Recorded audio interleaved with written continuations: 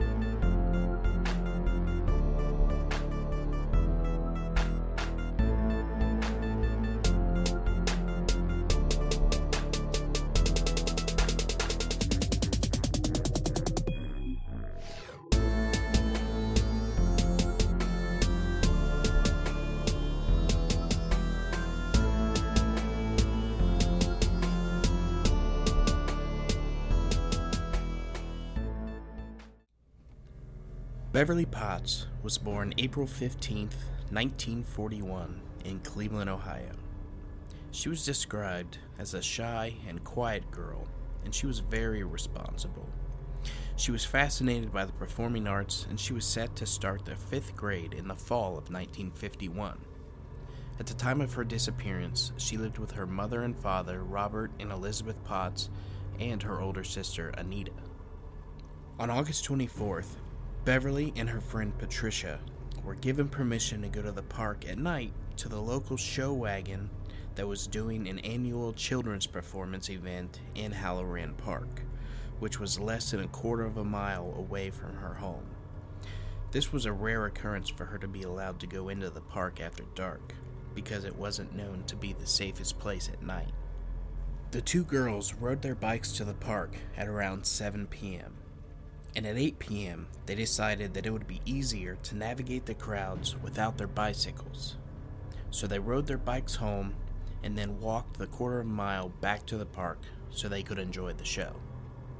At 8:45, Patricia said that she had to go home because she promised that she would be home before dark. And Beverly decided to stay and finish the show because she was given permission to do so. The show wasn't due to end until sometime after 9 p.m. At around 9:30 p.m., when the show ended, a 13-year-old boy who knew Beverly reported that he saw her leaving the park, walking northeast through the park towards her street. This was the quickest route home and should have only taken her a few minutes. Several other witnesses claimed to have seen a girl resembling Beverly standing on the corner of West 117th Street, talking to 2 males that were sitting in a black 1937 Dodge Coupe. This happened sometime between 8:30 and 9:30 p.m. according to the reports, but none of the witnesses saw her enter the car. When Beverly didn't return home by 10 p.m., her parents began searching the area for her, and after not finding her for an hour, they called the police. The police immediately began a large-scale search of their own, but were unable to find any trace of Beverly. Even after several days' investigation, including door-to-door canvassing of nearby neighborhoods, tracing suspicious cars, searching nearby vacant lots, and using a plane to survey open railway cars, police received and investigated thousands of telephone tips, which had been spurred by the extensive press coverage of the disappearance, but none provided any solid leads. Her family members were quickly cleared, and investigators determined that her home life had been pretty stable, and by all accounts, she was a very happy child, and there appeared to be no reason for her to have run away. Beverly was known to be unusually shy, especially around males, and particularly cautious of strangers. Investigators theorized that she had most likely been enticed into a nearby house or car on her way home by someone that she knew, perhaps with the promise of a babysitting job, because she was regularly hired as a sitter for her neighborhood children, or a request to run an errand. It was thought that she might have been killed by a neighbor and buried in or around one of the nearby houses on Lynette Avenue, and at least one search to that effect was carried out in 1973 in the basement of what by then was an auto body shop. However, no signs of Beverly were found there or anywhere else, and no plausible local suspects have ever been uncovered. Shortly after her disappearance, a $1,500 reward was offered by her father's union. There were several suspects that emerged over the years, but none can be definitely linked to the case. In 1955, Harvey Lee Rush, a drifter and Cleveland native, told the police in California that he had killed Beverly after luring her to a nearby bridge with candy. However, he placed the murder in 1952, a year after her actual disappearance. Rush then recanted his entire story shortly after being extradited to Cleveland, saying that he had confessed merely as a way to get back to his hometown. In 1980, two retired Cleveland police detectives, James Furist and Robert Shanklin, revealed that in 1974, they had received a tip from a local attorney with a client whose brother had supposedly confessed to abducting Beverly. The detectives found and questioned the brother, who they said had readily admitted to having lived near Halloran Park in 1951 and making a habit of picking up and molesting young girls there. The man did not remember abducting Beverly in particular, but said that he had flashes of memory involving a girl named Beverly. The detectives were convinced the man was guilty, but the county prosecutor's office refused to pursue the case, citing a lack of evidence. William Henry Redmond, an Ohio native and former carnival worker, was indicted in 1988 for the 1951 Pennsylvania murder of 8-year-old Jane Marie Athoff. While in prison, Redmond reportedly told a cellmate that he had killed 3 other young girls. When he was questioned about the Potts case, Redmond refused to make a statement one way or another. He was in the general area at the time of Beverly's disappearance, and he had a record of child molestation dating back to 1935. However, Beverly would have been considerably older than his previous victims.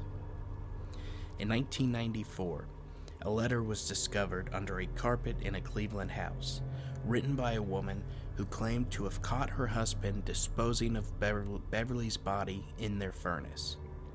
Upon being traced and questioned by the police, the woman said that the allegation was false, that she had written the letter solely as a revenge fantasy against her abusive husband.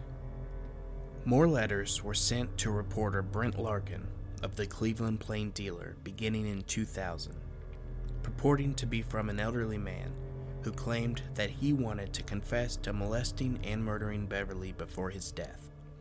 The anonymous author pledged to turn himself in on August 24, 2001, on the 50th anniversary of Beverly's disappearance. But shortly beforehand, he wrote again to say that he had to enter a nursing home and would be unable to honor his promise or otherwise reveal himself.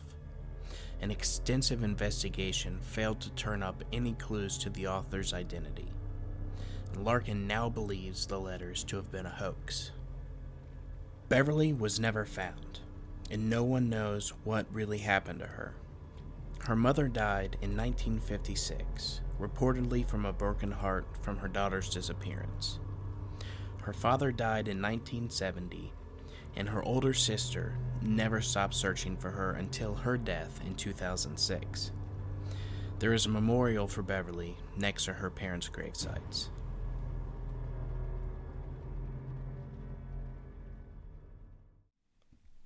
I'll never understand how some people can be so evil to do something like this. Whether you believe in Bigfoot or ghosts or demons or not, monsters do exist. But they're human.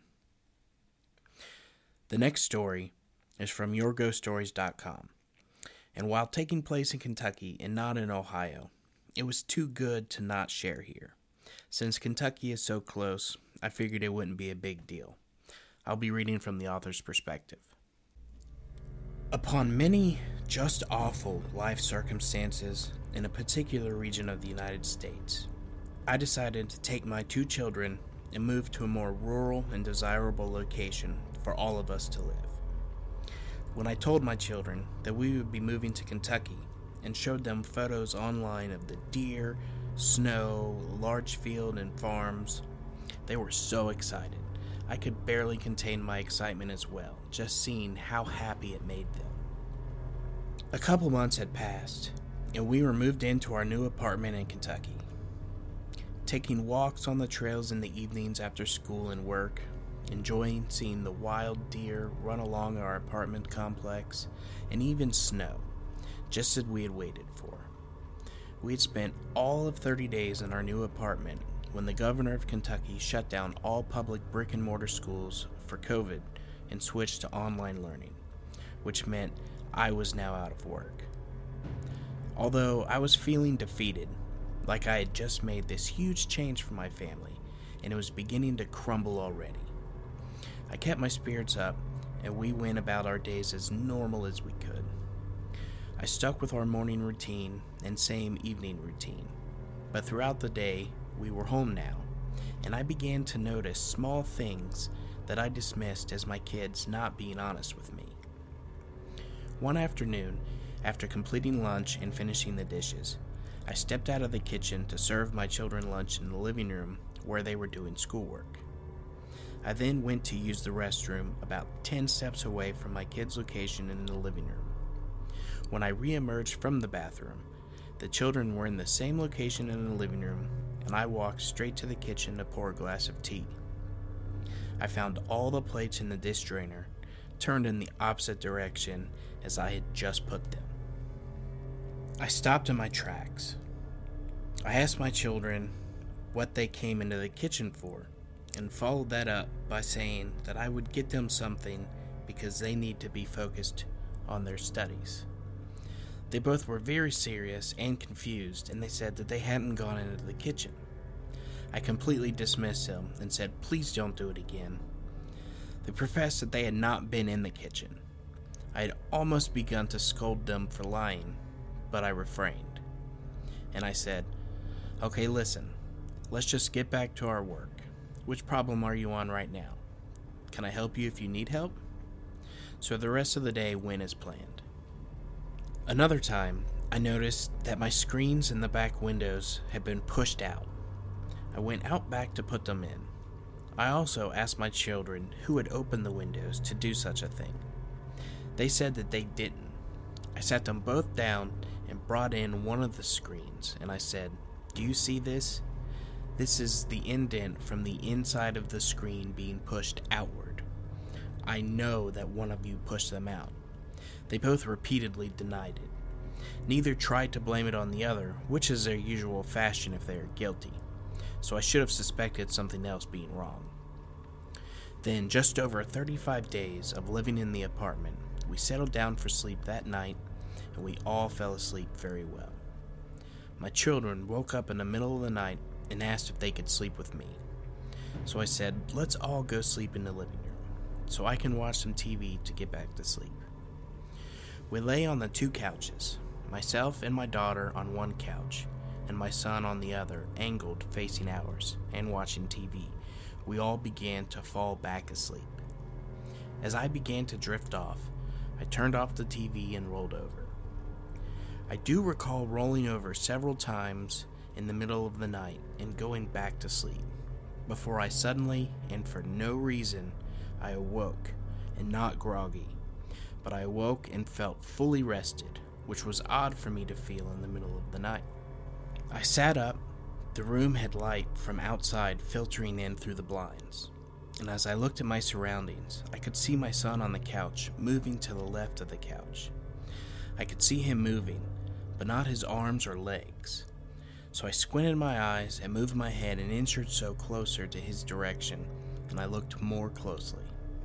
It wasn't him moving, but rather him being picked up by his armpits, by nothing that had any shape or form.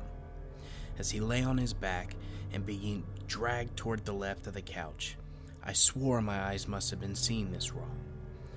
I rubbed them right away, and as I finished rubbing them, I waited even a brief moment before opening them again, expecting not to see what I had just seen.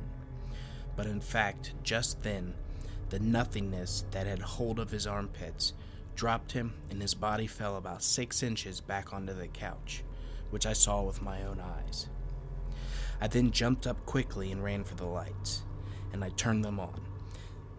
Then I turned all of them in the entire apartment on, and my children awoke. I was so scared, but I could not tell them why, as I didn't want to frighten them. So I told them that we were waking early today to get a head start of the day. An hour or so had passed before it even turned 5 a.m., and both my children were questioning why so early. So I said that I would take them for a nice morning walk when the sun rose, which we did. This day would be the last day we spent in the apartment, but we did not know it at this time. The afternoon went well. Nothing funny happened in the kitchen, nothing else noticed that day. Although I did feel several times that day distracted by what I thought I saw first thing when I woke up. I would then focus on my day's tasks again and try not to think about it. Soon it was the evening routine, and after dinner, bath time, brushing the teeth, and then bedtime. Don't ask me why, but I felt we would be closer to the front door to run out if we slept in the living room again. So we laid down on both of the couches, except this time I moved to the couch my son was sleeping on closer to ours. I wanted us to all be close to one another and sleep with the TV on all night. My daughter and I were watching TV as I noticed my son had fallen asleep. After another episode had played, I looked over at my daughter and she was still awake. 30 minutes had passed since my son had fallen asleep, and I asked my daughter to close her eyes, and she said that she wasn't tired. I was soon glad that she had asked for one more episode, because right after I agreed and it started to air, my son started shaking all over. Not like a chill sort of shake, but a violent shake. Arms and legs. My daughter and I sat straight up on the couch and watched for a brief moment, when I felt paralyzed for a moment as to what to do. I slowly got off the couch and I stepped towards him, still his arms and legs flailing, and now his head was also starting, and I reached my hand to him, and right as I touched him, he not only stopped shaking, but his eyes opened right away to look at me, and he spoke and said, "Hi, Mom." I stood back because I could see his eyes as if he had been asleep. My daughter sat on the couch and screamed, "Are you okay?" I asked the same, and I told him he had just been shaking, and he said, I'm okay. I rolled over to go back to sleep. I pushed his covers up that had shaken off of him, and he rolled over. No sooner than I lie back down with my daughter on the couch, just the blanket, not my son, began to shake violently. My son was lying completely still this time. Again, we sat straight up. I yelled to my daughter in fright, "Do you see that?" She answered, "Oh my God, Mommy, what is happening?" I once again took a step towards my son and reached out my arm, and just before I was able to touch the blanket with my hand, the blanket shot directly up into the air as if it was pulled by the corner of the blanket and lifted, but nothing was in the room that could be seen. I was terrified. My daughter was screaming, and my son, however, was fast asleep, until I touched him directly, and that is when, without hesitation, he jumped to his knees and hopped over to our couch, and I again turned on all the lights. A few more terrifying occurrences that night as we were packing, however, nothing more terrifying as that. We packed our bags, which were some clothing, and we went to a motel, and have never been back. All the rest of our belongings were left there. I wanted nothing to do with anything from that place. In fact, if I ever see anything resembling anything that I left there, I might shrivel in terror. We had such wonderful plans for our move to Kentucky, but it seems that something did not share in our enthusiasm. We have never looked back, and we have never seen anything like that before nor afterwards, thank God.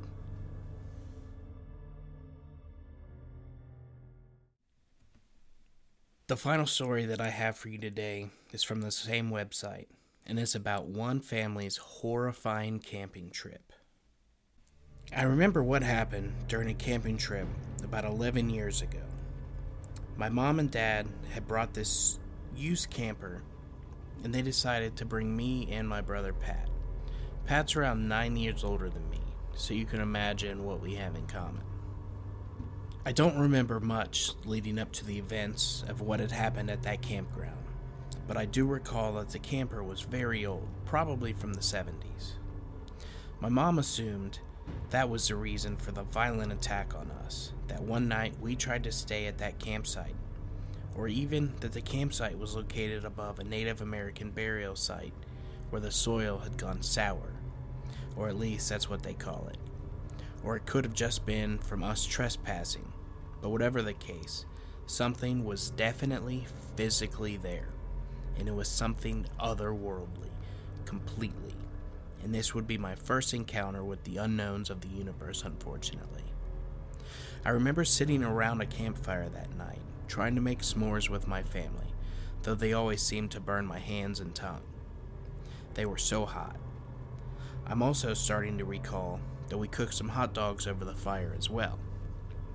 Anyway, it was getting dark, and everyone was getting tired, so we went into the RV to sleep, though I wasn't very tired because I slept on the way there. I remember I was still so small my mom had let me share the bed with her.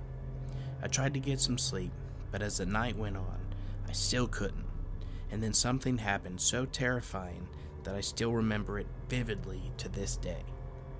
The camper started to shake and bang as something outside started to pound against the RV.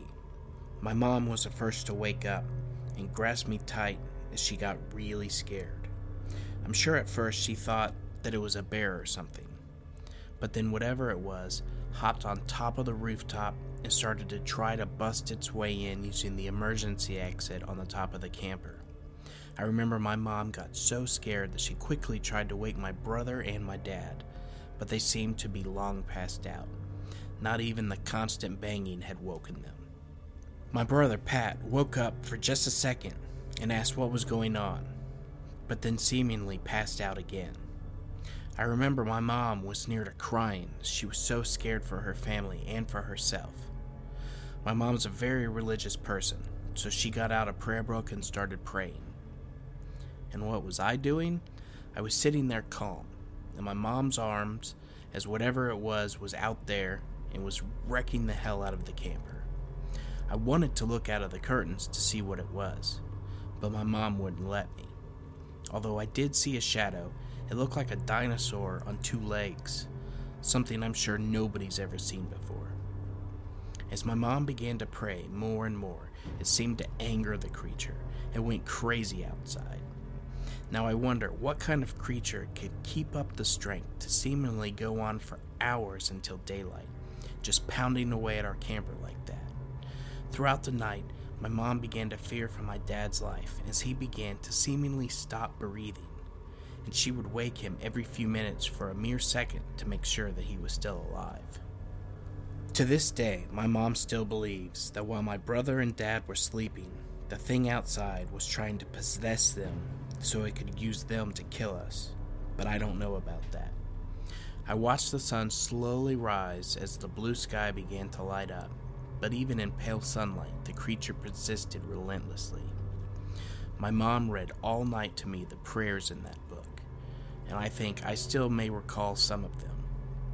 The creature finally stopped attacking the camper, and my mom was relieved for a short while. That is, until my brother woke up to the banging 5 minutes before it stopped. After the banging had stopped, he wanted to go outside to get his shoes that he had left there, even though he had woken up to the banging of some psychopath outside. My mom pleaded with him not to go outside, but you can't keep a teenager from his Vans shoes, I guess. He miraculously made it back unharmed with his shoes, but he did tell us about some weird footprints outside and claw marks all over the camper. And that's when my mom knew this thing was no ghost, but some kind of physical manifestation of something creepy. My dad woke up soon after, like nothing had happened. He basically slept through the whole thing, but my mom, on the other hand, was very brave. After my dad woke up, my mom told him all about it, and he was skeptical about it all.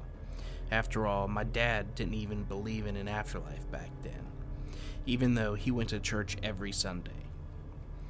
Everyone went outside to look at the damage, my mom trying to keep me indoors for fear that the creature would come back.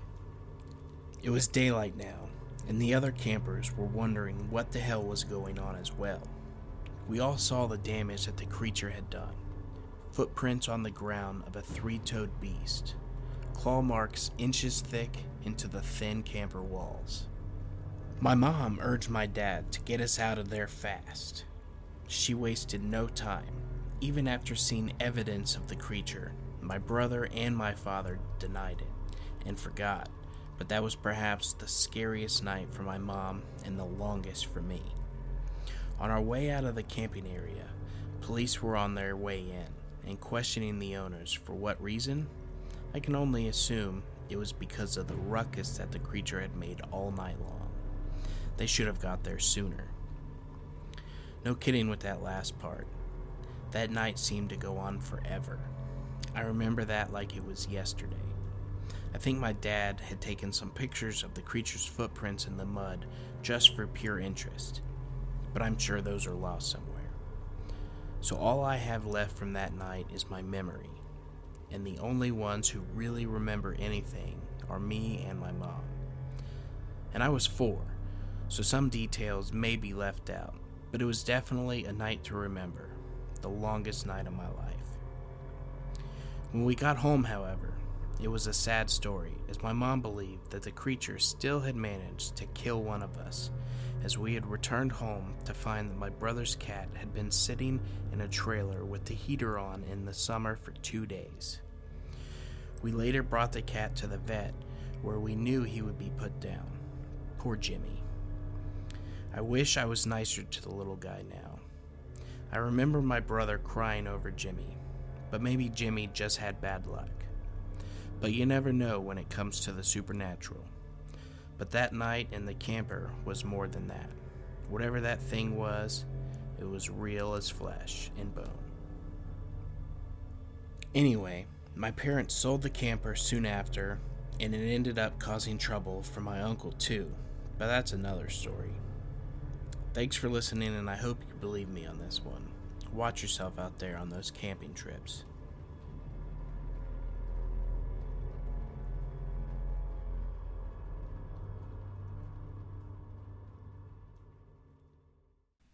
Such a creepy story. Being out in the woods in the middle of nowhere is one of the scariest places to me. Not knowing what could be just out of sight or behind that one tree just watching. Do any of you have any scary camping or hiking experiences? I would love to hear about them.